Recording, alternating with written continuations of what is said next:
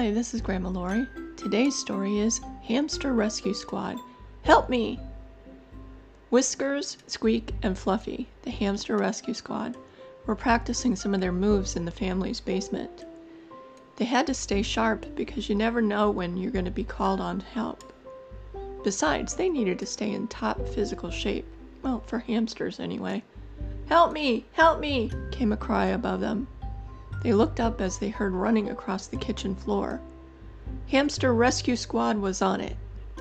They ran to the kitchen, using their secret tunnel, and as they peered through the doorway, they saw Malcolm the Menace chasing a small mouse.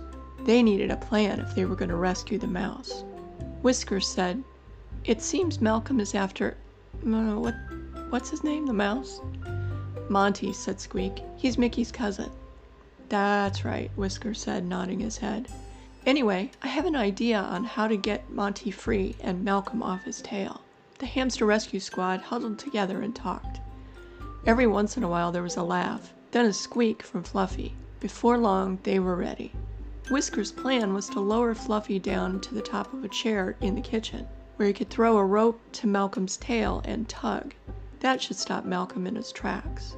"But why me?" asked Fluffy nervously. "Because you're the lightest and youngest," said Squeak. Fluffy was getting upset. "Why do I have to do all the dangerous jobs?" he whined.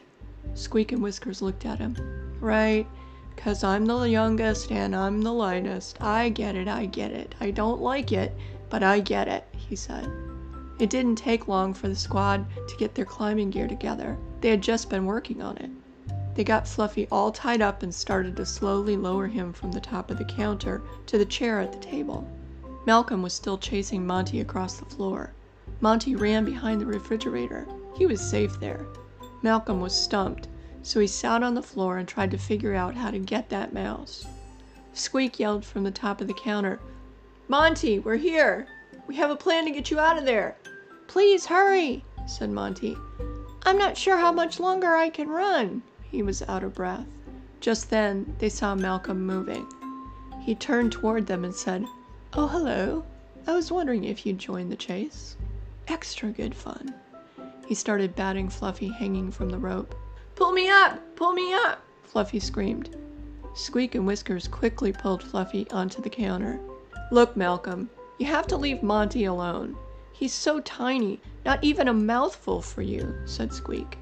"Look, Pipsqueak, stay out of this unless you and your friends want to become my dinner," Malcolm said menacingly. "The name is Squeak," Squeak said, irritated. As the smack talk continued between the Hamster Rescue Squad and Malcolm, Monty snuck out from behind the refrigerator. He ran quickly out of the kitchen to safety. When the boys saw Monty was safe, Whiskers said, "Well, it's been a pleasure to banter with you, Malcolm. I'm afraid we have to leave." Malcolm looked at them and said, "Not on my watch." He got into his pounce stance as the hamster started moving away. He jumped and landed on the chair he'd been sitting on. Wait, what just happened? Why didn't he go into the air? He looked back and found a rope.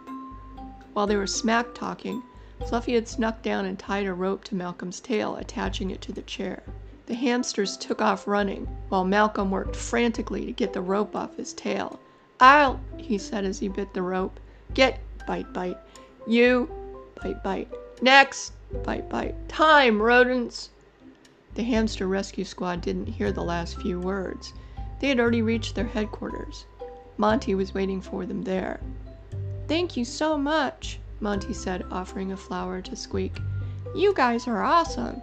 You literally saved my tail." "Our pleasure," said Squeak. "Just doing our job."